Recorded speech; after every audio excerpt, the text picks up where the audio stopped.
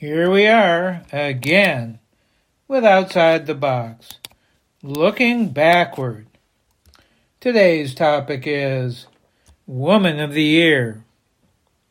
Many months ago I described some lesser-known but courageous African Americans, many of whom were women, who contributed greatly to the civil rights movement of the 1940s to 1960s. Some were almost lost to history, but remembered by those who worked with them and admired their guts and stamina. Time magazine is not exactly a model of feminism, but it chose 100 so-called Woman of the Year individuals or groups from 1920 to 2019. I picked out a few who I had never heard of before. Some of their choices were questionable to me, like Margaret Thatcher, but others seemed right on. Not surprisingly, the first Woman of the Year in 1920 were the suffragists. I'd heard of Alice Paul and Carrie Chapman Catt, but not Zitkala Sa, a Yankton, Dakota Sioux member who advocated for votes for Native people. Zitkala Sa was a musician and a writer of articles, an opera, a collection of Native American stories, and a strategy for Native people, combining U.S. citizenship with Native sovereignty and cultural pride. Zitkala Sa also was a founder of the National Council of American Indians. The next year, 1921, it was Emmy Noether, described by Albert Einstein as a creative mathematical genius. Noether wrote about algebra, particle physics, and Einstein's theory of relativity, and managed, despite gender bias, to get hired as a professor in Germany. However, when the Nazis came into power in 1933, Noether, who was Jewish, lost that job. The 1926 choice was Aimee Semple McPherson, a famous Christian evangelist. McPherson used national automobile tours and the new medium of radio to spread the word of Jesus, bringing Pentecostalism to millions. McPherson could be described as the forerunner of today's televangelists. Soraya Tarzi, Queen of Afghanistan, was chosen for 1927.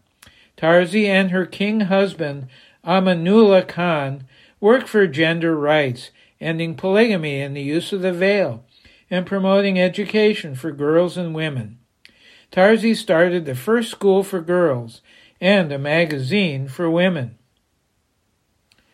The 1942 choice was The Resistors, women who resisted Nazis in Europe during World War II.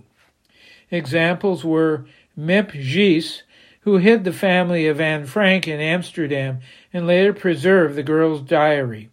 Other examples were Haviva Reich, who fed and helped Jews to escape in Slovakia before being captured and killed, and law student Hannie Schaft, who killed Nazis as part of the Dutch resistance. Recy Taylor was Woman of the Year in 1944. Taylor, living in Alabama, was abducted and raped by 6 white men.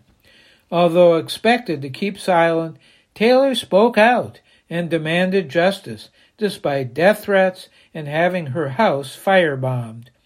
The Committee for Equal Justice for Mrs. Recy Taylor promoted public awareness of the lack of equal justice for blacks.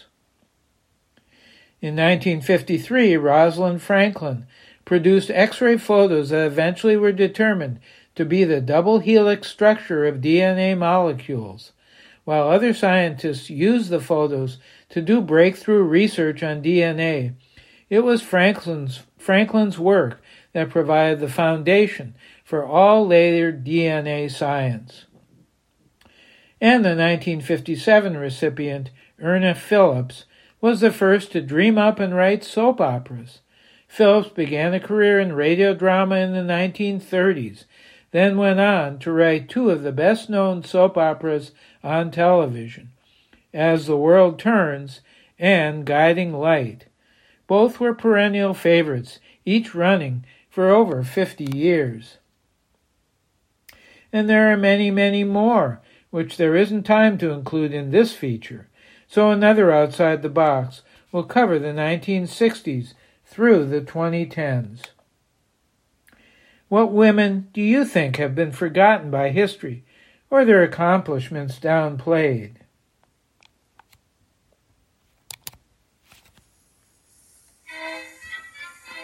I'm Larry Dansinger, appreciating the many great but lesser-known women in history.